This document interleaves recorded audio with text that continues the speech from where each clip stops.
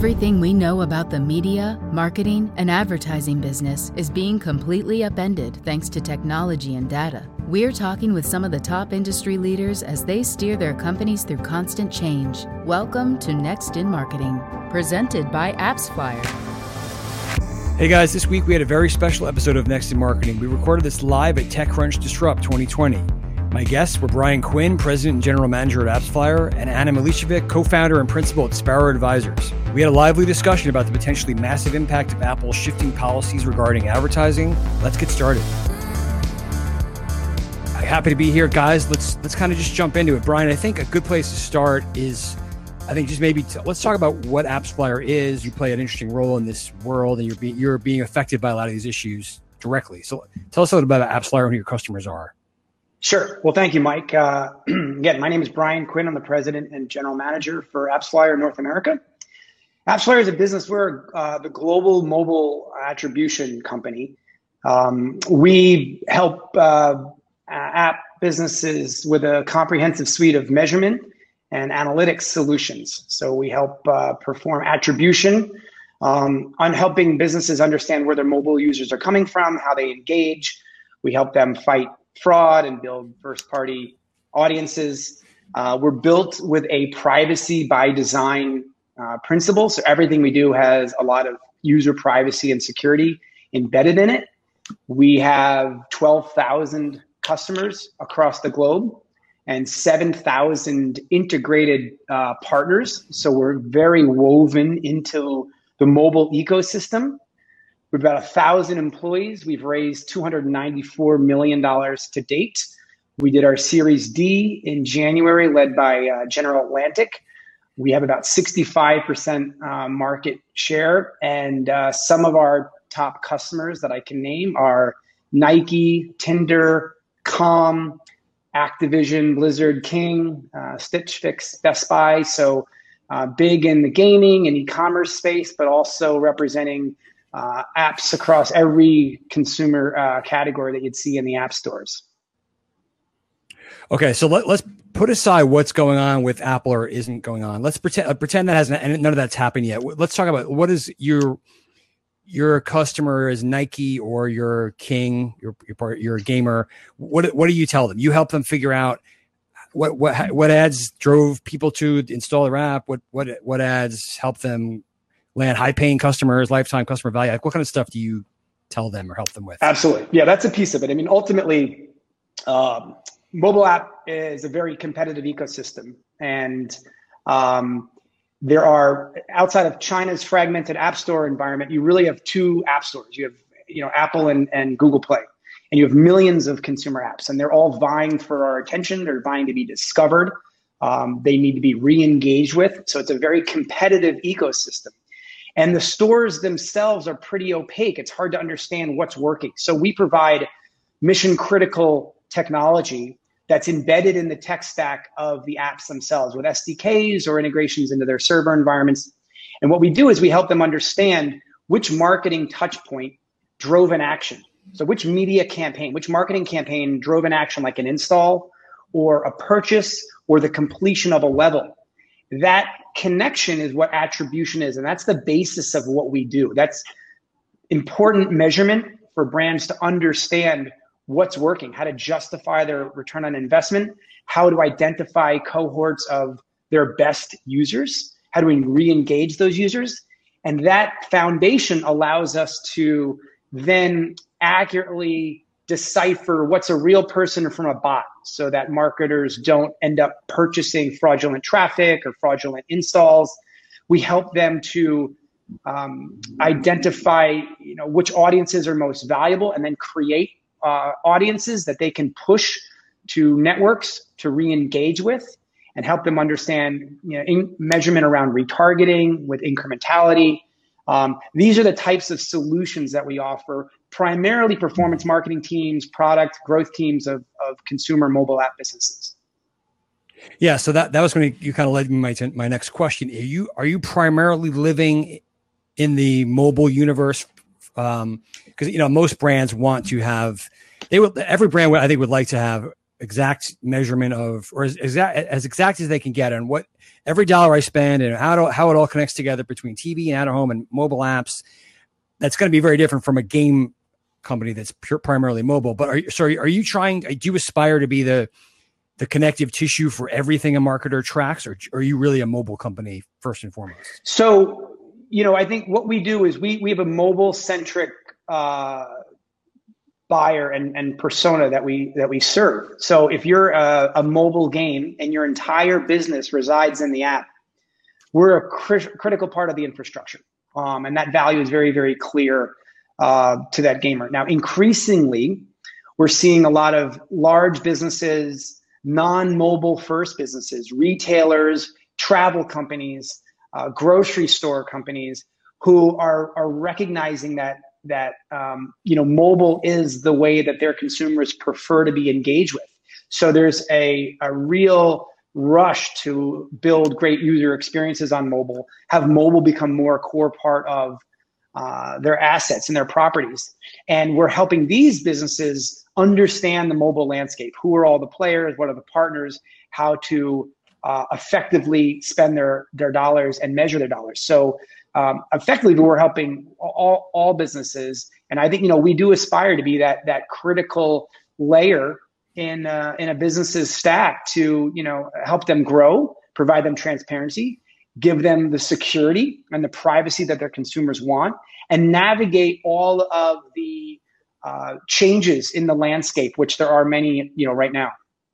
Yeah, and we've been hinting at those for a while here. And I want to come back to that thought because I imagine the conversations you're having with all these non-mobile centric brands have accelerated thanks to this era in COVID, and everyone's using e-commerce and mobile more. But you hinted at this. It is a two app store world, and interestingly enough, one of the companies is largely built and monetized as an advertising company, Google, although Android is different. And then you got Apple, which has never been in love with advertising. They've had they've had an ad business here and there, but they're not a big data collector. They're not a big targeting company. So they're going to have very different outlooks on this.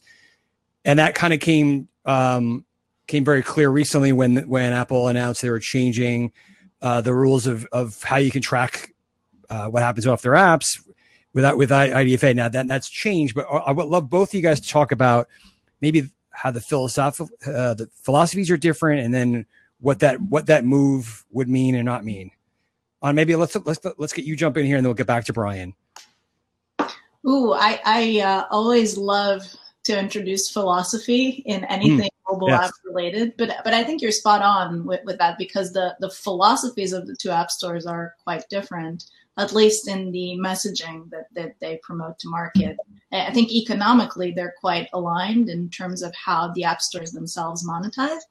But the messaging is that Apple is very privacy and consumer oriented, and I would venture to say that that's predominantly on the messaging side, not so much in reality, and that Google, it has a very different approach, and it's a very like a full stack approach to everything that they do.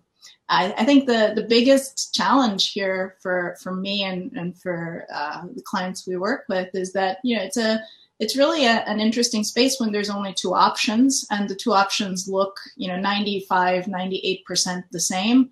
Do you really have options? Right. Yeah, people in online advertising complain it's dominated by Facebook and Google, but there's actually at least a whole 15% out there that is available to the market, where it really is a two-horse race in here, and that's that. Brian, okay, so what you hear about this Apple thing? Obviously, things have changed in the last few months about how imminent it is or not. But you hear about this. What goes through your mind, your company? What does this mean for your company? And what do you start hearing from customers when this topic comes up? Sure. So I think you're referring to iOS 14, which just launched. Yes. Right. Okay. And let's be specific. Yeah. So at WWDC in June, the Apple's developer conference, they talked about their new operating system, which just launched a couple of days ago to the consumers. And there is a lot there, and particularly there's a lot of enhancements around user privacy, which is very exciting. This is a direction that we applaud. If consumers feel that their data is being protected and is secure, there'll be more trust in the environment. And this is good for everyone. This is good for consumers. It's good for business. It's good for Apple. It's good for Google. So we applaud this direction. There's there's examples of this which are going to be very apparent to consumers right off the bat. So an app that requires access to one of your photos now no longer needs your entire photo library.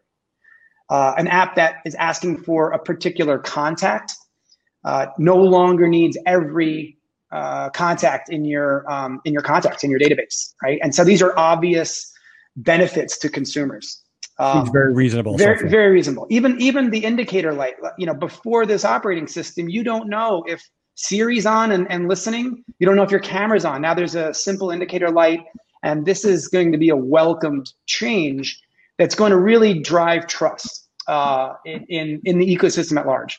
Now, there's a particular element of this which is not so apparent to users and the consumers here around IDFA and around this new framework called ATT that Apple had planned to release, which would put the control in the user's hands of whether they would allow IDFA to be sent off of their device to an app. And IDFA is the identifier for advertisers. It's a tool that Apple created specifically for advertising purposes. And that's really, there's been a lot of discussion, at least in our industry over the summer, around this particular piece, which has now been delayed until early next year. So there's some time here that this hasn't launched yet as it relates to iOS 14. But this is the big change that you're referencing and that a lot of folks in our ecosystem are talking about. And go ahead. I was going to say, and this is kind of a question for both of you. When that change was first announced, from what I could observe in the marketing media landscape, the people that really intimately understand this world were like, "Oh boy, this is not good. This is going to change everything." But then a lot of marketers were sort of like, I really don't understand what that means. It's too in the weeds. I think it's important. I'm not really sure. I wonder if both of you found that. Anna, maybe you want to jump in first.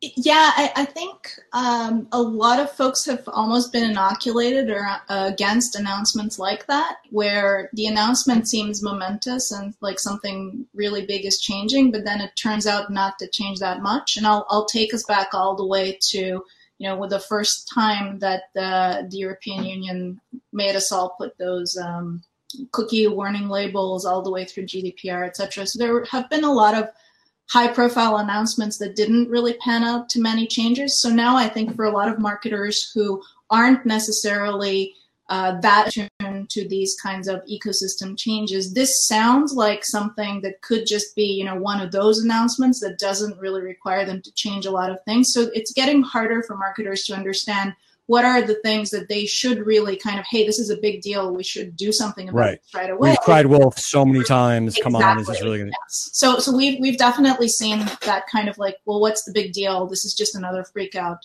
type of thing. And then, when you walk through somebody on a whiteboard or on a call, hey, here's how this is relevant to you and your company. That's when you have the, oh, kind of moment usually. Right. And then folks are then better equipped to handle it.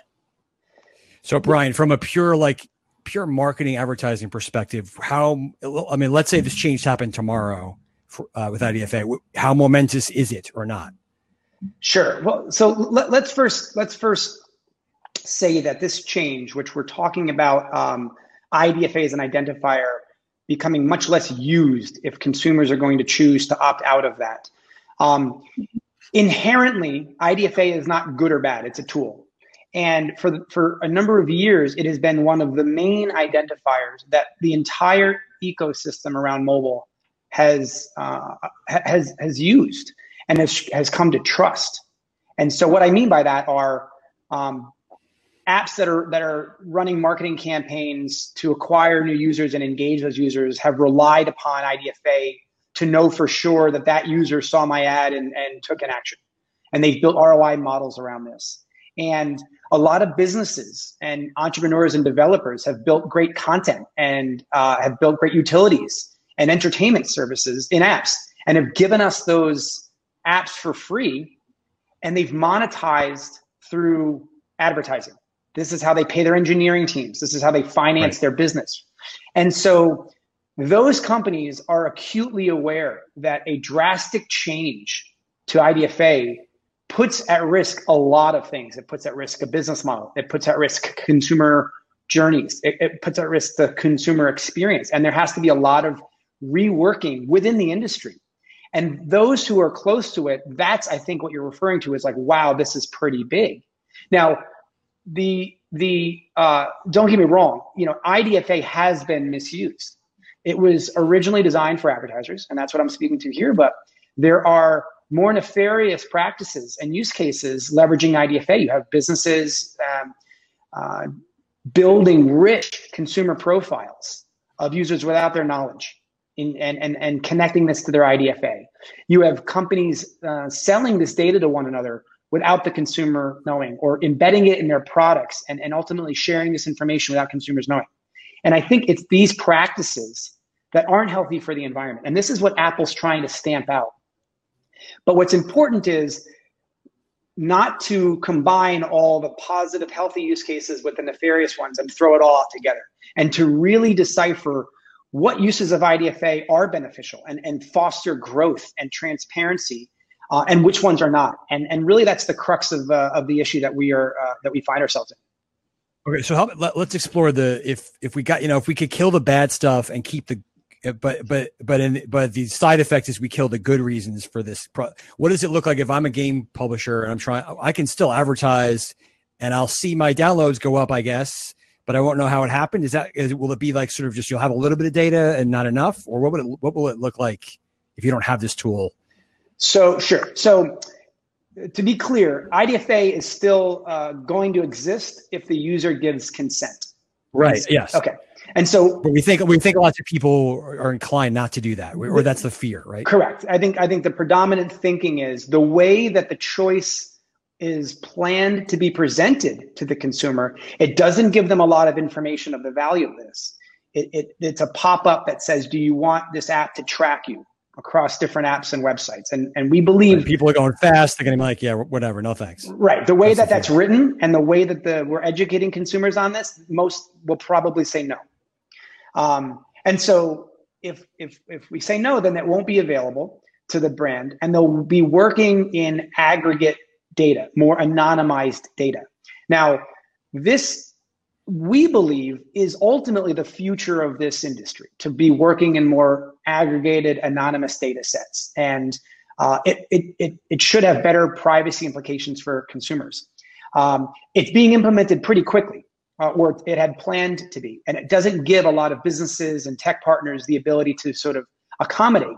So if it launched out of the gate as is, a couple of things are going to happen. One, we talked about the business model risk.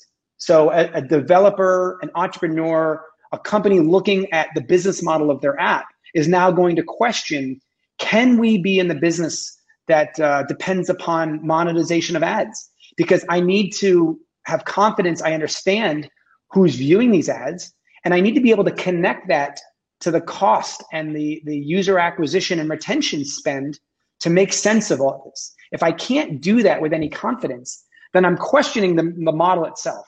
And maybe I need to think about e-commerce or in-app purchases or subscription, which are not the prevailing revenue models. So a lot of innovation and a lot of great value that we're getting today is at risk. On a more tactical level, attribution really serves to complete the feedback loop that users give brands. Now, that's not obvious to a consumer, but attribution is what tells the brand that ad brought value or it didn't. It's what helps brands know that they're serving the multiple of the same ads to the same user, or are they sequencing an ad campaign and telling a story? And so these are big benefits to users that they might not be aware of their experience could suffer. More ads that are not relevant because brands can't precisely understand what's working. I'll give you one more example. Attribution helps power something called deferred deep linking. And so you might have experienced this, Mike, where you're on a mobile website, you see a promotion for 20% off a pair of sneakers if you download the app and buy that pair of sneakers. So you go to the App Store, you open that, and it comes right to the page of that sneaker, right to that purchase page, or right to the page of the right content. And that's a very good user experience with a lot of context that's brought through, as opposed to showing I'm not digging around to find that thing. I'm not confused. Which users don't want, brands don't want that as well. But attribution makes that possible. So there's a real argument for a user experience here that's put at risk if we don't have enough time as an industry to develop the capabilities to give this experience to users. Right. So yeah, you're kind of saying, listen, the world is going this way eventually. We don't need to, track people and hound them with and have the whole world sharing everyone's ID. Or that's not where we want to go. We need, but we need time to adjust to this kind of thing. We can't just roll this out overnight. For sure. What I find interesting here, and I want to riff off of something you said, Brian, that's really fascinating. So we've completely failed as an industry to communicate to users the value of advertising and all the cool content and cool experiences that advertising actually enables on these devices. And this isn't limited just to mobile experiences. It's something that's very pervasive on the browser side of things, where we're having this same conversation that we're having in the mobile universe around IDFAs, but around cookies. So it's always the vehicle that's under attack here, rather than the overarching business model, which is, in an era where we have walled gardens who this doesn't affect to that extent. Advertisers are going to likely find it easier to shift their dollars to the Facebooks and the Googles of the world, who can provide an easy, full, authenticated path for customers, then continue to operate in the open web. And that's a scenario in which we as consumers lose. And this is positioned as something that is good for us, good for our privacy, good for the user experience. And not only is it not, to Brian's point, it's going to be really painful in the short term, experience-wise for the vast majority of consumers. So I always think that's a really interesting dichotomy, where we as an industry that helps position and sell other people's products have so thoroughly failed to explain why advertising online is important.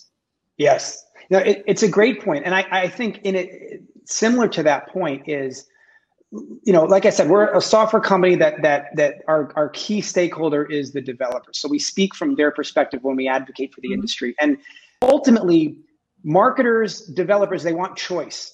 They want a diverse ecosystem. They want access to lots of different users across geographies and verticals.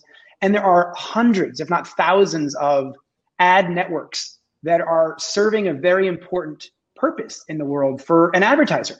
And it's those companies that are also at risk here, because they have developed an operations dependent upon IDFA and other identifiers. And if that goes away too quickly, and the world doesn't have enough time to adapt, what's going to happen is they won't have a lot of them won't have the ability to sort of adapt quick enough. And advertisers can shift even more dollars to the largest media companies, Facebook, Google. No one is concerned about the lack of engineering, the lack of data that these big tech companies have. And I don't think Apple or anyone else wants a world where there's fewer options and more consolidated power in the advertising industry. And that's also sort of an argument here for, if we do this together, if we work in collaboration and we do it over a period of time. You mentioned the web and cookies and ITP, and this time horizon is years, where the browser companies are saying, this is what we intend to do, this is the point. To contrast that here, Apple made a decision in June and attempted to roll it out in September. Now it's early next year, but we're operating in a much more shortened time frame with similar size implications. So let's talk about that, the swiftness of the decision and maybe why that happened. And I'll play dumb here. It won't be hard. Does Apple really care about the nefarious stuff? Do they want to clean that up, and that bothers them? The companies are making a buck off their allowing them kind of into see their data. Do they sincerely just want to, make the world a better place for consumers and have their data protected? Is this a nice story to tell the world that they are the privacy company and all those other tech valley people are really bad about that stuff? What do you, Anna, start with you. What do you think Apple's motivation is? Ooh, well, you know, I've been in the tech industry for way too long to be anything other than jaded. And I think it's probably a mix of all of those. You know, it's hard to look at the economics of the App Store and not kind of go, well, are they just trying to juice in-app purchases and kind of deprecate advertising because that benefits them? That's where the money is. Economically more. But, you know, they are a cajillion-dollar market cap company. I don't want to say exactly how many. Right. They didn't have to do anything drastic to boost revenue necessarily now. So I think it's a mix of motivations. I do think that we have a system now that's kind of evolved in a very strange way, and things like user privacy, whether it's driven by actual consumers or by regulators, like it has been in Europe and increasingly in California, that's increasingly becoming a thing of concern. And so I think Apple's trying to skate ahead of the puck a little bit here and claim that we're the privacy company, because as devices become similar to one another, now the iPhone is a great piece of technology, but you still need some extra kicker to buy it as opposed to the Google Pixel and similar challenging technologies. I think they're looking for things that will appeal to a high-end consumer, and increasingly that seems to be around privacy. So I can totally understand their strategy, and they can certainly afford to shoot an entire ecosystem in the process of going there, which, you know, Brian, to your point about the short timeline here, seems to have happened.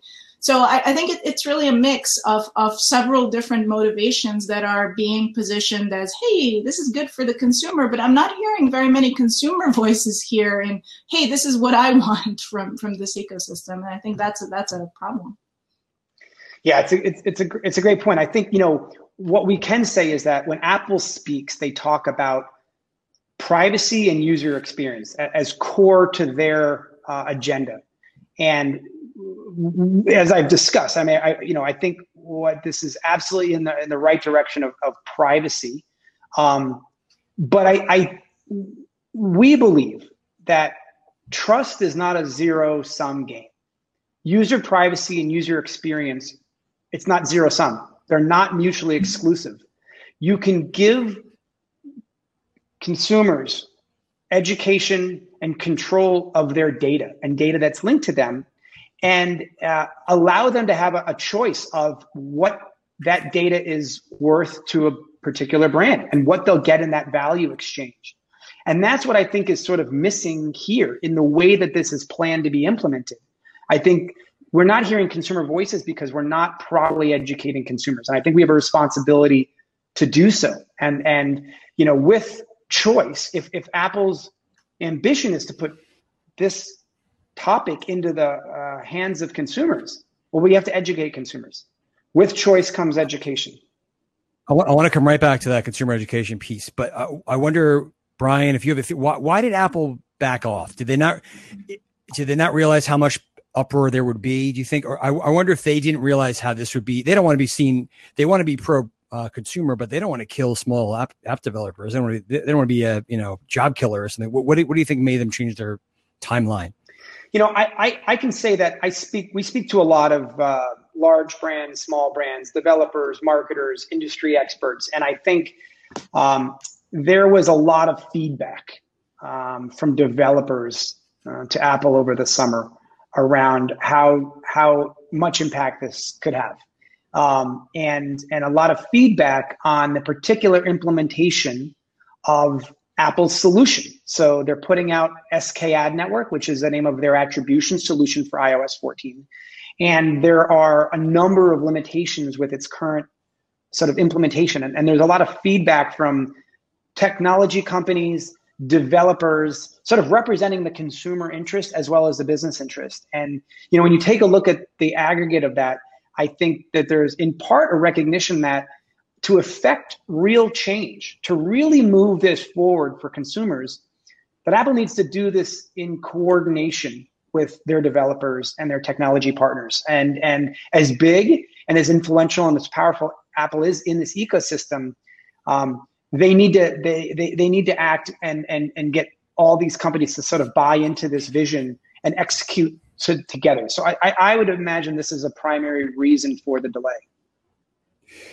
By the way, it's amazing. This is one of the greatest marketing companies on the planet, and they make this so indecipherable with IDFA, SKA network, yes. all these crazy things that no one understands, and makes it impenetrable. Yes, just too much of the industry. So let's talk about consumers, because I think it's interesting. I've written this myself in the last 6 months. I'll say things like, the broader consumer landscape has had this awakening, and they've seen these data breaches, and they're freaking out about what happened with Facebook and Yahoo data and their credit information being out there. And they're all, they're broadly, they're more inclined to opt out of stuff and be careful. Yes. But then you'll see people just giving Facebook every bit of information under the planet, not thinking about these things at all. So they're kind of funny. So I guess, how much do we think consumers really care about this stuff? And then I want to get into maybe how we talk to them better. Anna, we'll start with you.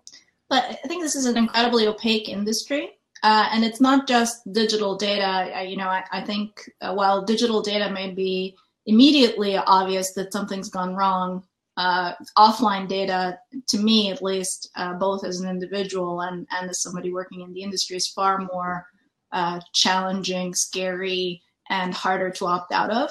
So I think there's a lot of buzz around, data can be bad, but you see it with consumers where there's a very clear exchange in value, like with Facebook. You kind of intuitively understand that, to look at your cousin's photos of your cousin's baby, you need to put up with a few ads, and that kind of works because that's a model that we as humans have understood. And the same goes with Google. You're fine exchanging a lot of information if you're getting Google Maps and navigation for free. And so you're understanding that there's a trade-off there. But in places where you don't see as a consumer that direct trade-off, you're more inclined to be against any type of data sharing. So I think companies that don't successfully communicate that value exchange are going to be in a world of trouble. And this goes back to my earlier point about how advertising as an industry really hasn't explained what it is that we enable by just existing. And I think that, data literacy in general is incredibly low.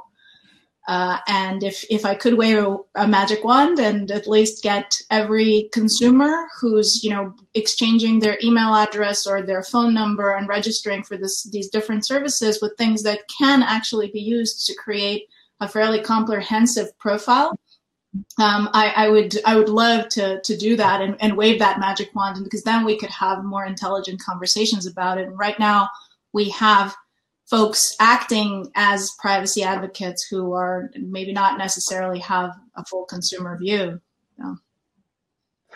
Another example that brings that to life, like you said, the Google Maps and the photo sharing is, there are sensitive data points that we have, like GPS. GPS is a very sensitive data point. My home address is very few apps I want that, to have that information. But it's intuitive of what that means. Mm-hmm. And when I'm presented with a brand or an app that needs that, it's easier for me to understand why. Take Strava, for example. I like to cycle. In order to use Strava and their functionality, I need to give them my GPS. And it makes sense. I'm going on a bike ride, it needs to know where I am. And be in that community, but there's no such choice around any of the like on IDFA. Mm-hmm. There's not a prompt that says here's what that's going to mean. It's going to mean an ad-free experience for media consumption. It's going to be a lower price point because now we have an ability to sort of monetize users. There needs to be an ability for us to educate consumers, and I think we're underestimating how much consumers actually do care. But if it's not done well, I think, I'll go to the example of over the last couple of years with GDPR and CCPA, there's been a lot of talk about this in the industry. But now a lot of consumers, I think, see these pop-ups on mobile websites and they're just clicking through. It becomes mindless. Yeah, exactly. Whatever. And I think we missed an opportunity to educate consumers on what this is all about. And I think so the implementation of this stuff is super important. We did, and the idea of the changes, they're actually suggesting a very similar kind of really annoying pop-up where, the first thing that you see in the pop-up is this is going to be used to track you. And then you as a developer have literally like 2.5 lines to actually communicate the value of but it's good. Don't worry. Yeah. So, I fully expect the opt-in rate, if this goes into production the way it's planned, to be like 1%. And that's a really, really big hit. Okay. So how do you tell consumers that, let's assume, I don't, or maybe you'll get Apple's cooperation on this and they'll want to do something with the industry, but let's assume you don't. How do you tell consumers about, you know what, deep linking is really important because you want to get the sneaker deal that you described, or you don't want to log into every app that you use all the time. It's going to drive you nuts. And you're going to get cool offers and you're paying and you're keeping these guys in business. Like, is that just a cross industry ad campaign? Is it some kind of, coordinated communication effort? How do you tell that story? Who wants to jump on that? Jump on that grenade. Yeah. I do. I think it has to start with some kind of ad awareness campaign. And I don't necessarily mean, a small app developer buys like a TV ad or a Super Bowl ad to go talk to consumers. But I think every participant in the ecosystem needs to really think about where they're bringing value. Because if I'm a telco and I'm spending $600 on average to acquire you as a consumer, maybe there's a better way. Maybe I can literally give you $50 to come convert to my service. So we don't have to do this elaborate dance of multi-channel advertising, etc. If there's a way to connect that. And with everybody having mobile phones, you would think that would be a little bit more possible. I think it's two things. One is we have this data ecosystem today that's just kind of mushroomed and needs to be, or would benefit from being rethought and really kind of, and reined in is the wrong word because I don't think it's out of control, but it also just doesn't really make sense for the consumer that we have today and the media consumption patterns that we have today. And then on the consumer side, I do think that consumers need to be given some agency over the data that they're generating, because right now the ecosystem is configured in such a way that third-party companies that you or I or Brian might not want to have anything to do with, are the ones who are aggregating and monetizing our data. And we are really not seeing a lot of direct benefit from that. Like, I would like to opt out of any data collection from any credit bureau, or I would like to stop the DMV from selling my address to marketers, and I can't do that. This is not an option that I, as an American consumer, have right now. And I think that's part of the significant part of the problem is right there. Yeah, and just to add on to that, I think regulators and governments have a role here in terms of protecting the rights and giving agency to consumers, and they're quite far behind the technology as we see in many industries, but I think there's a role to play there. And I think ultimately Apple and their developers, really the solution I feel lies in the intersection here, right? Apple has the ability to provide tools for developers to communicate with their prospective customers, their existing customers, and really incentives could be created so that the most trusted brands win. I think the world's best brands think about user trust so much, at such a priority, and that's really what we want. We want brands we love to have elements of our data, to have a better experience. That's what we want. What we don't want is, Anna, is to your point, of companies that we don't know about in the background, or companies that we don't trust or we don't want to do business with, capturing our data and doing anything they want with it. So I think there's a real opportunity here through the content itself, I think, and tools that the operating systems and the developers can bring to market to help address this. Yeah, and Anna, you kind of hinted at this. There has been a lot of talk about, well, maybe there'll be a cross industry, or like maybe a third party will become the login company where you set up an account of some sort with them, and then you don't have to tell Nike you're who you are and tell your favorite publisher who you are. I just wonder how realistic that is if it's not someone like an Apple or an Android. I don't know. That's the part that I find really amusing here. Conceptually, that's exactly the solution that we should be shooting for. But in reality, that solution is, once again, surprise, surprise, going to benefit Apple, Facebook, Google, and the walled gardens that actually have that, unique login that you're using. So not to kind of step on another buzzword minefield, but this is one of the few applications of blockchain that would actually kind of make sense. But I have yet to come across somebody who's thinking about it this way, as opposed to focusing on some other stuff that isn't that applicable to the technology. So I think that what in reality, users are probably going to have to pick whatever identity they want to have as their dominant identity. For some, it'll be the Apple Cloud ID. For others, it'll be Facebook. And then I think we'll see this wave of companies that we're seeing in e-commerce now, like a lot of headless commerce providers of seamless checkout. They just API into hold your actual address, shipping address, credit card information, etc. So the merchant doesn't ever need to touch that. That's kind of housed in a safe environment. So I think we're going to start seeing things like that pop up as well for various iterations of identity, and really identity as it relates to trust of the company that you're interacting with. Yeah, right. And I think, just to share with you something that we're doing at AppsFlyer, so less about identity, but more about attribution and measurement. We do believe that the world is headed to more, like I said, aggregate level, less user level data and analytics. And that's going to require a more sophistication in terms of the analytics and more sophistication ways to measure and do attribution. And there's a principle that we are working on in AppsFlyer called differential privacy. And in layman's terms, it's the ability to do very accurate analytics of a big data set without compromising any individual's identity. So we don't know, or the output doesn't show who's actually in the data set and who's not.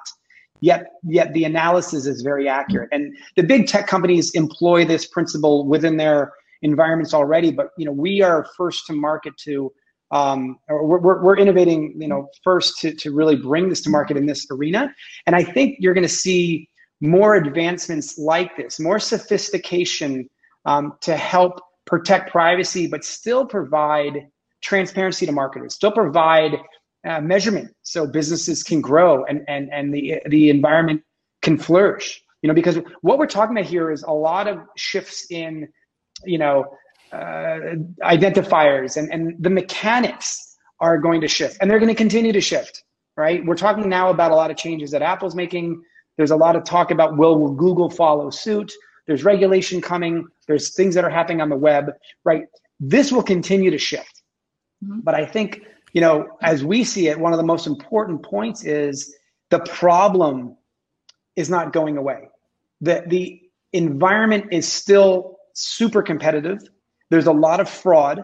There's a lot of money being spent, and brands need third-party independent tools like a measurement company, an attribution company, to actually bring that trust in. And so with all this change and dynamic, I still find it really important to center on the fact that there are critical stakeholders in this environment that if we work together, the outcome can be very positive for everyone, consumers, businesses, the operating systems, all the stakeholders.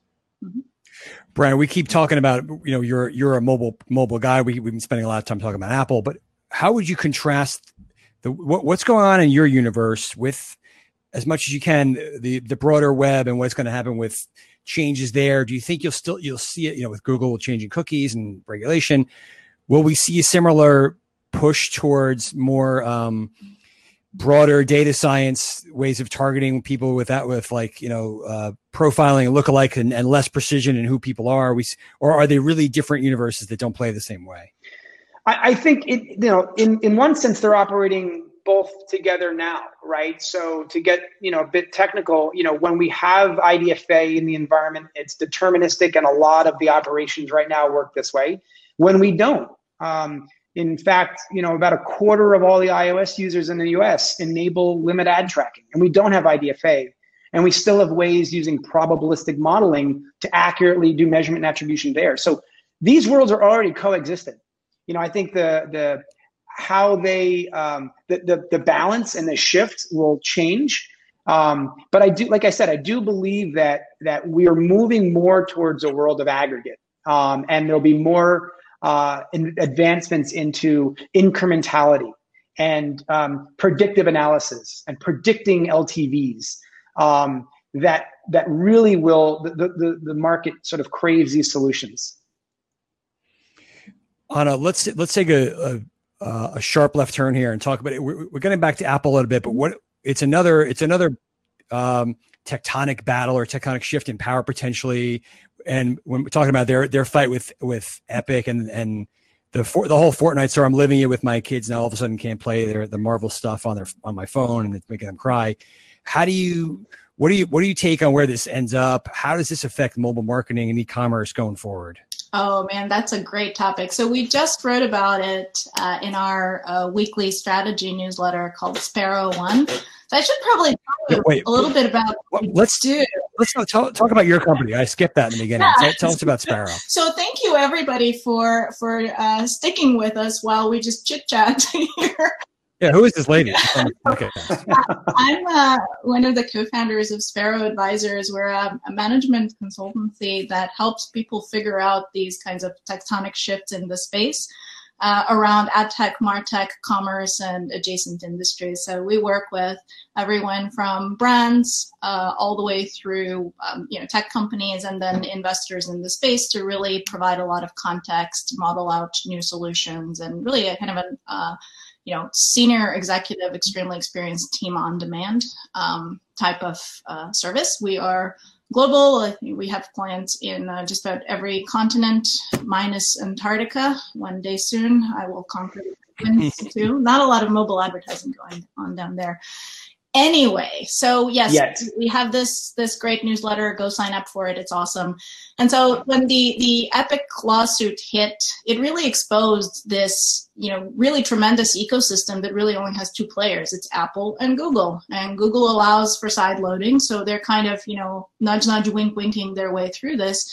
But Apple doesn't, and they control 100% of the commercial terms of what is now a very, very healthy app ecosystem, which, when the App Store launched, maybe it didn't look that healthy. You launch something into the void and you want to make sure you give people an easy on-ramp by taking a rev share or a cut of their subsequent commercial efforts. But now that that ecosystem is fully scaled, we have to ask ourselves, is the 30% VIG, does that make sense for a marketplace? And what other industries can we see that amount of a VIG for actually a marketplace that connects the consumer with a variety of different services?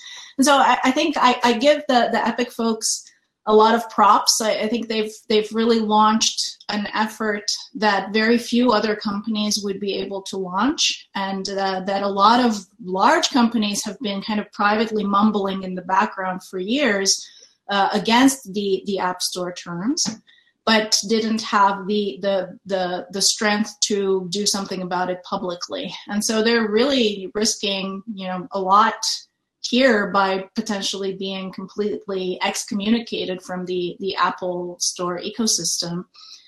But I like the history here, where they're positioning themselves as the new Apple and the new Apple of this era. And I think that, throughout our conversation today, we've referenced quite a few times this need to transition from like an earlier system to something new. And I think that's exactly what Epic is keying into, that, hey, for this ecosystem that we have today, we need a very, very different setup. And so, I think that it's not terribly realistic to anticipate that we'll see, a large flourishing of other OEMs launching their app stores and similar. Like, we're probably stuck with this Apple-Google duopoly here for at least for a while. But I think it's a really necessary nudge in the direction of rethinking, well, wait a minute, do the commercials of this ecosystem actually make sense for everybody? And is it equitable? And is there a way to make it more equitable for the next stage of growth? Right. I don't know that Fortnite wins or loses here, but everything we've talked about is the need for more pressure and competition will be good for all the players involved. So this seems like a good thing. Guys, we have to leave it there. We're running long on time. It's my fault, but thanks so much, Brian and Anna, for an awesome conversation, and enjoy the rest of Disrupt, everyone. Thank you. Thank you. A big thanks to my two guests this week, Brian Quinn, President and General Manager at AppsFlyer, and Anna Malishevitz, Co-founder and Principal at Sparrow Advisors, and of course, my partners at AppsFlyer. If you like this episode, please take a moment to rate and leave a review. We have lots more to bring you, so be sure to hit the subscribe button. But we'll see you next time for more on what's next in marketing.